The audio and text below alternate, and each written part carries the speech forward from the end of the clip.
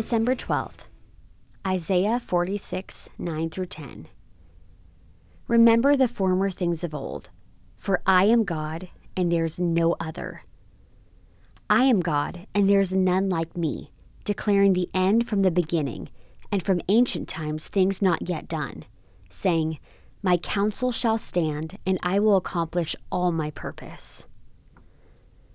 We may wonder how the prophets could accurately predict so many details surrounding the coming Messiah's life, death, and ministry. The scripture declares that God reveals future events to us to demonstrate that he can do as he has determined. He knows everything that has happened, is happening, and will happen.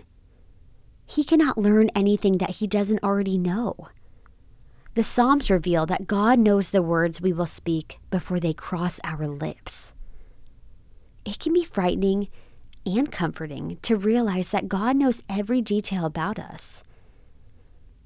It's scary to consider that we will never be able to claim that we have done no wrong or make excuses for our sins.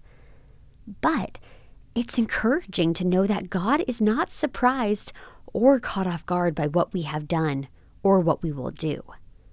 He knows us better than we know ourselves, yet he desires a relationship with us.